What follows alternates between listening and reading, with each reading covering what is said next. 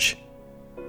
The sun hung low, a ripened orange, stooping gently from a delicate shaft of dust and light, ready to be plucked by the ashen fist of the dusk.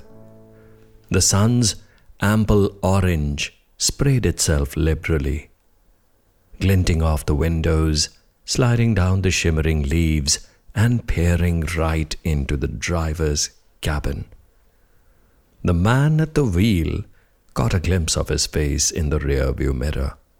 He noticed crow's feet rushing in towards his eyes as he squinted. His furrowed brow tried without success to contain his concern. Each time he drove to find another unfortunate house, he was worried about being late. He knew anxious mourners waited for him to come and take death away from their midst. Only after his departure could the house be cleansed and all stains of death could be washed and scrubbed away. The furniture would then be moved back into place.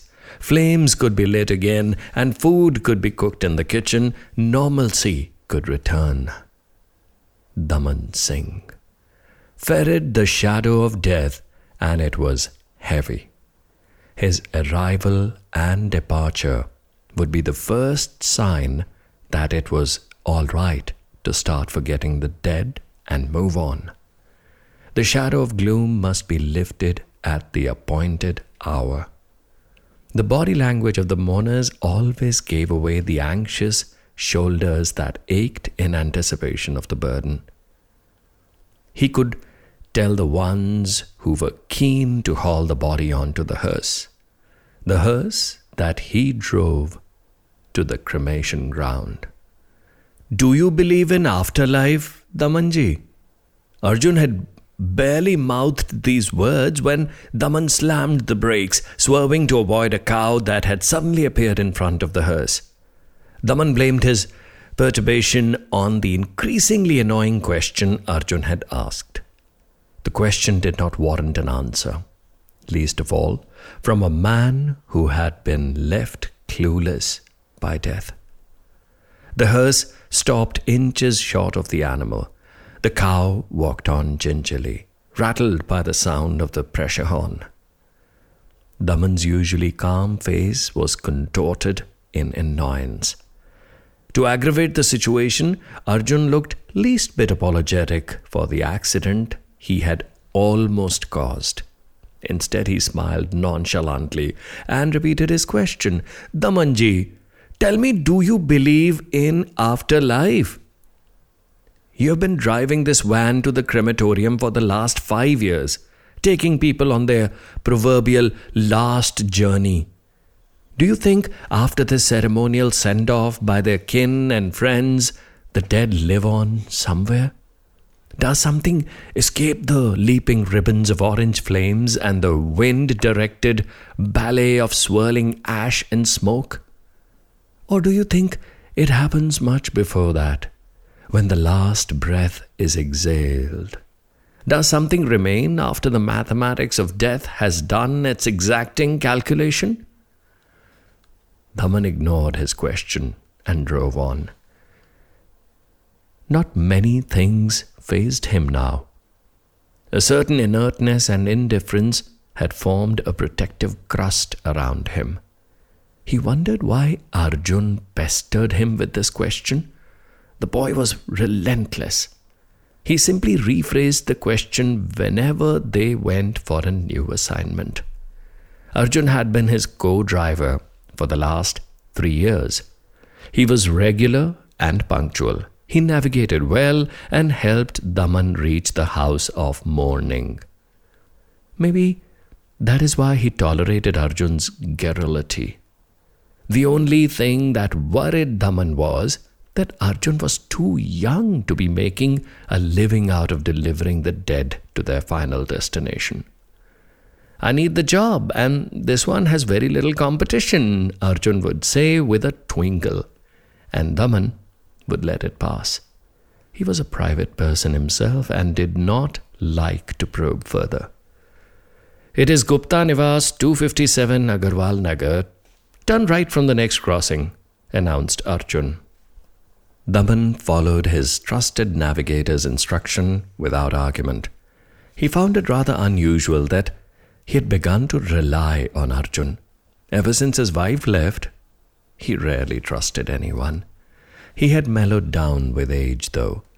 He was no longer the temperamental drunk he had been a few years ago. Daman had not been involved in a brawl in the last 5 years. Initially, the crematorium management had been surprised, but had then reluctantly agreed to his request. The hearse and the hearse driver was a dire need in their small town. The dead don't get a decent send-off in this town. We should take their mortal remains to the crematorium in a grand manner. It should be an elaborate ceremony before we pack them off as ash to be poured into a river. I'm glad that now we shall be able to make the last journey of the dead respectable, to say the least. The mayor had gone on, but Daman had slipped out of the grand function organized to start the hearse service. He could no longer stand the glorification of death. 5 years hence, he still dealt with death afresh every time he was called to duty. His eyes welled up when he drove up to a wailing doorstep and waited patiently for another corpse to be lodged in the hearse. The heartbroken families, a crying daughter, a son valiantly pushing back tears and swallowing a lump that rose in his choked throat, a wife crying hoarse, the sobs of a shell-shocked father trying to balance his weight on a walking stick while his shoulders buckled neath the weight of his son's demise. He grieved with them all. He desperately tried to reclaim the sorrow of one funeral that he had not been able to attend. Over the years, Daman had learned to see through friends and relatives who congregated to mourn. He could tell the wheat from the chaff. He could notice the anxious faces in the crowd, stealing glances at their watches. He would cringe at the ones totally lacking etiquette, who would cover their mouths and yell into their cell phones. Daman and Arjun stood at the back after packing the vehicle and waited for the ceremonies to be over. Before alighting, Daman had opened a little diary. He had written the address and filled in the date. He would make entries into the other columns later at the crematorium. He needed details like the name and age of the deceased from the register maintained there. He was particular about the serial number and realized that it was 99 today. He felt strange at the thought of having ferried almost 100 people to their final destination. Standing next to the boy, Daman started making observations about the kin of the dead. Whispers usually conveyed the cause of death, the deceased's name, surviving family, and the usual remark that it was very untimely. Daman wondered if there ever was a timely death. How did it come, and to whom? Who were the lucky ones who had lived a full life and were ready to go with a peaceful look on their dying faces? He knew his own death would be timely. Yes, it was like a premonition. He had lived his life. Now his sole purpose was to drive the deceased. Every evening he returned to a house where the stench of dead memories overshadowed everything. He had been unable to drive the corpses from his own house to a crematorium. There were days he felt like a dead body himself, an extension of the dead past that lay resolutely in his house. Daman shrugged away the thought and went back to the hearse. He pulled out his rosary, lit incense in front of all the deities that sat on his dashboard, and closed his eyes in prayer. Shawls were being offered, and the dead man's cold feet were being touched. His wife wailed, and their 2 sons tried to console her.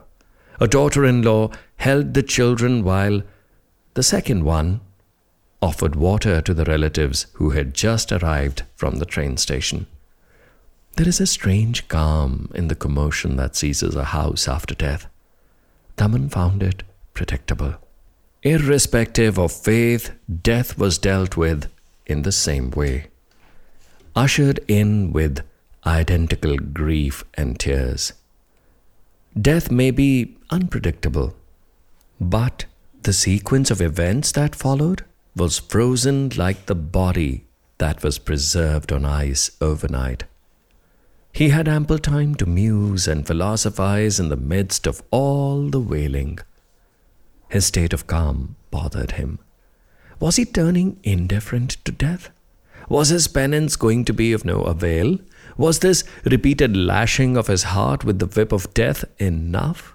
Then the moment arrived. Now he was safely lodged behind the wheel and headed for the crematorium. Arjun sat beside him.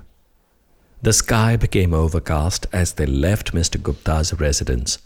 The house remained in mourning, waving its white sheets and tents in a final farewell. Daman noticed several red-beaconed cars amongst the cavalcade, snaking slowly behind the hearse. He concluded that the deceased must have been an important man. Daman felt sad for the man whose lifelong toils were quickly fading in the rearview mirror. He was ferrying a beaten, defeated corpse, diseased beyond redemption, a cluster of limbs rendered worthless, pricked veins, skin punctured repeatedly by hypodermic needles, a heart that he had heard had weakened, shutting down gradually like an old engine, to finally stop pumping blood the night before. He thought about the last moments before a vortex-like slumber drags consciousness into an endless pit beyond retrieval. Drops of rain appeared on the windshield, and Daman pressed harder on the accelerator. The worn-out wiper blades protested against the screen with a grunt. The crematorium had a tin roof, the inside of which had been blackened by the smoke rising from charred bodies and wood over the years. It would be inconvenient for the mourners to stand in the rain if the downpour became heavy. This was not the time of the year for rain. It had arrived as unexpectedly as death at the Gupta residence.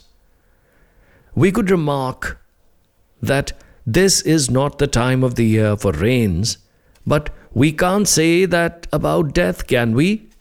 There's no appropriate time for death. Youth is not at all the time for death. He was blabbering now, and he didn't realize that he was audible to Arjun above the sound of the mantras emanating from his stereo.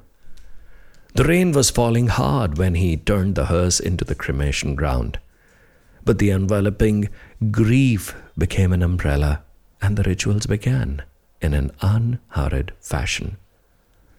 Daman watched the priest, the Shiv Bhagat, guiding the family through the customary ceremony. Daman always regarded the priest with awe and admiration. The thick dreadlocks that fell to his shoulders had begun to grey. He had spent a lifetime chanting, piling wood over bodies, pouring ghee and other samagri, consigning the dead to the liberating orange flames, and burying stillborn babies in the back of the crematorium. Daman felt that the priest's eyes exuded an immense understanding of death and its inevitability. He wondered how a man could deal with death daily and with such grace. How could he stay sane when crows and vultures, moaning and ash inhabited the eucalyptus trees? The priest was to him one of those tall eucalyptus trees that stood around the crematorium, a sentinel, a protector, and a custodian of death. A middle-aged man in a spotless white shirt and khaki trousers broke through his reverie. In some, death provokes awkwardness, and the fidgety ones try to strike up a conversation. He looked at the man standing beside him and heard him say, "Did you know the deceased, Mr. Gupta? Of course, since you're here to attend the funeral, you must know him. It's silly of me to ask." Daman suppressed an urge to tell him to keep quiet. He observed the man carefully. He looked to be in his 50s. He was dark-skinned, with a face that seemed to have a history of worry etched deep in permanent lines. Grey had started an upward movement and was encroaching right up to his temples.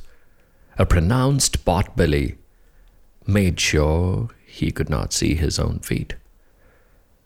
"I'm not an acquaintance, I'm the hearse driver." Daman chose his words carefully, hoping his brusque response would end the conversation. He was wrong. The man was desperate to make conversation. "The one you see over there in the blue striped shirt is the deceased's business partner. I've heard that he's going to be the main beneficiary if the dead man's last will is not found." Daman did not respond.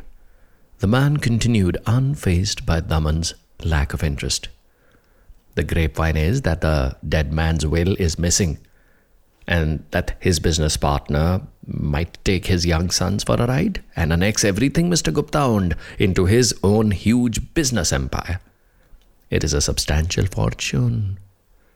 Why do you think the town's authorities are here? Everyone wants a piece of the pie, my friend.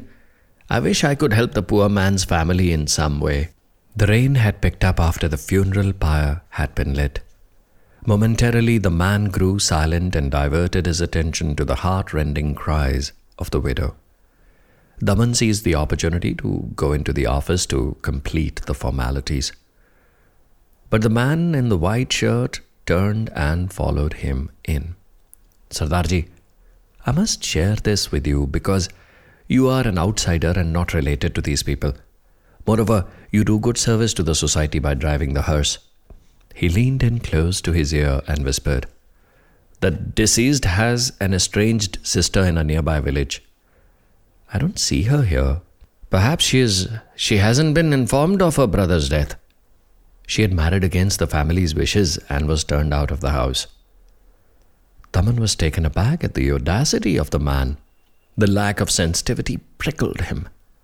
He turned, folded his hands and said, "I just drive the hearse as a service.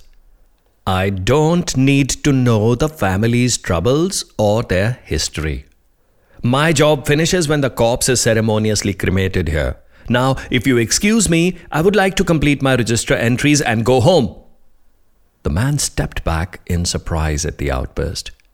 He turned swiftly and rode out of the office. The family members came in and Daman stood there while they filled the details in the register. He noted the name carefully. Satish Gupta. Age, address, time of death, and all other details into his own little diary. Arjun peered inquisitively, but Daman waved him away. Thunder clapped hard as dry wood crackled on the pyre. The rain was falling heavily now. After the day and time of the last service at the temple was announced, the deceased's relatives queued to bid farewell to the mourners with folded hands.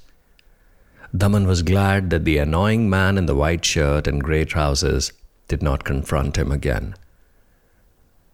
Raindrops coalesced into trembling taut strings of a lyre that played its music in the puddles below. Daman looked up at the soft board in the manager's office and yellowed newspaper clipping caught his eye. He saw his own photograph from 5 years ago and reread the news heading. City businessman donates a much-needed hearse to the crematorium and offers to drive it too. The rain song was no longer an intermittent piece. It had a constant rhythm, Daman stared blankly at the wall and reminisced. He had been a successful businessman, as shrewd and crafty as they come. He had a reputation that preceded him. He never gave an inch to anyone, was aggressive in intent, and always a hard bargainer. He had provided well for his family, had enjoyed drinking daily, and had lived a full life, or so he had thought. Life that a man labors to build is fragile, and as he walks on a tightrope of circumstances, his load is delicately balanced. He used to read this written on the walls of the crematorium when he passed by, driving to work daily. But it had hit home one fateful night 6 years ago. Daman dragged his thoughts away from that memory. He wanted to wash his face and go back home. The usual routine for him after the evening funerals was to sit by the little reservoir built within the crematorium. It was a peaceful place, and Daman often sat there and fed the fish. He reflected on the day gone by and talked about life and death with the priest, who always had some insights to offer. Today, Daman sat alone and looked at the ever-widening circles formed by falling raindrops. Memories of his own son, Karan, rushed in like the slanting rain and drenched him. He remembered the fateful day of the school picnic. An image of Karan's body floating on the surface of the water rose to his mind. The river had been in spate that day, and the boys had been standing on the banks clicking photographs. Karan had lost his footing and slipped.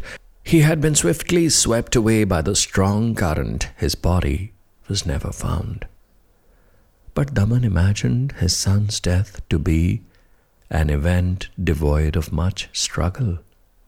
He never pictured his boy struggling against the current of the river that seized his limbs and dragged him down into its depths.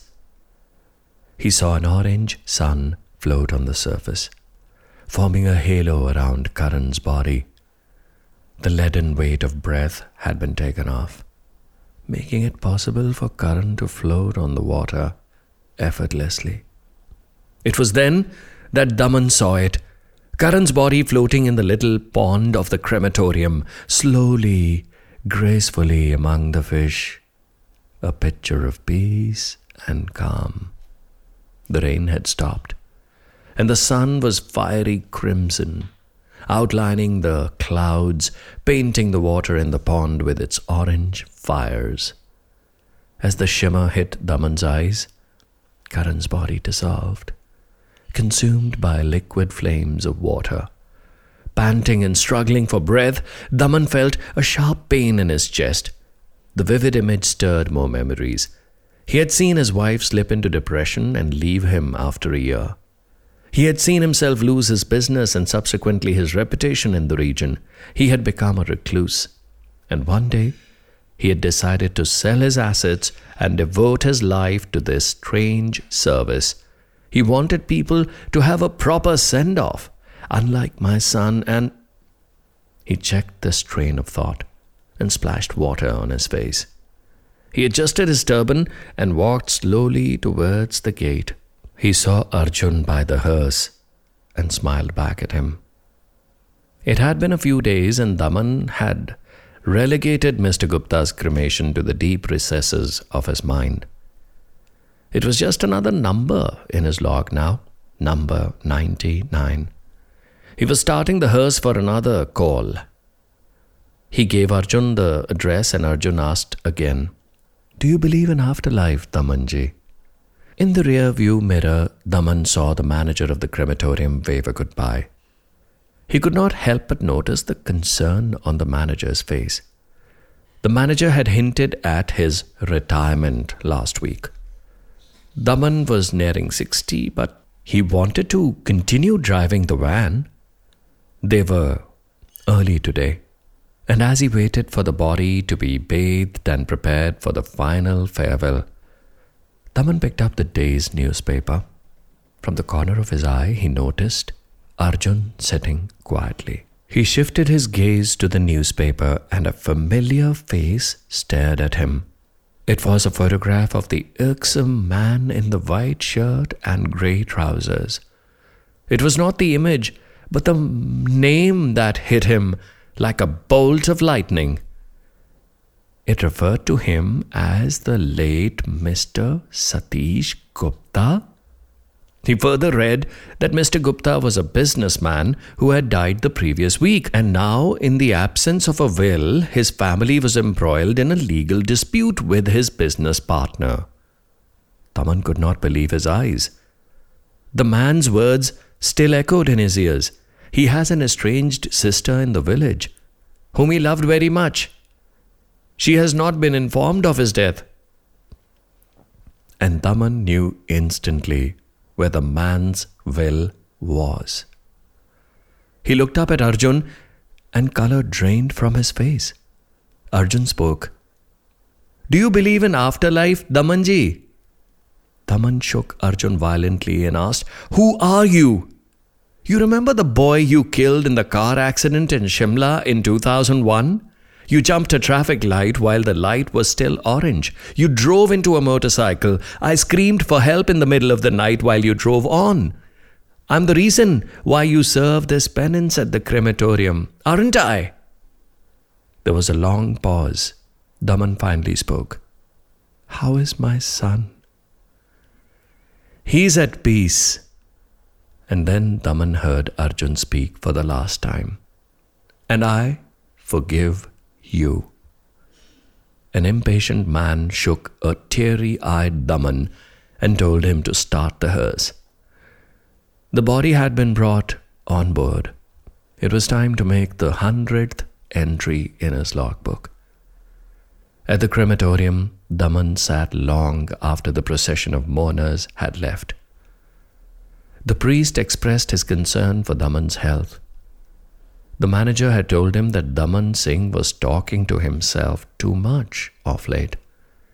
"But you look well to me today, Daman Singh ji. You look like a man at peace with himself. And there is no reason why a lonesome man should not talk aloud to his God." Orange flames from the pyre leapt towards the eucalyptus trees that swayed to the mysterious tune of death in the backdrop.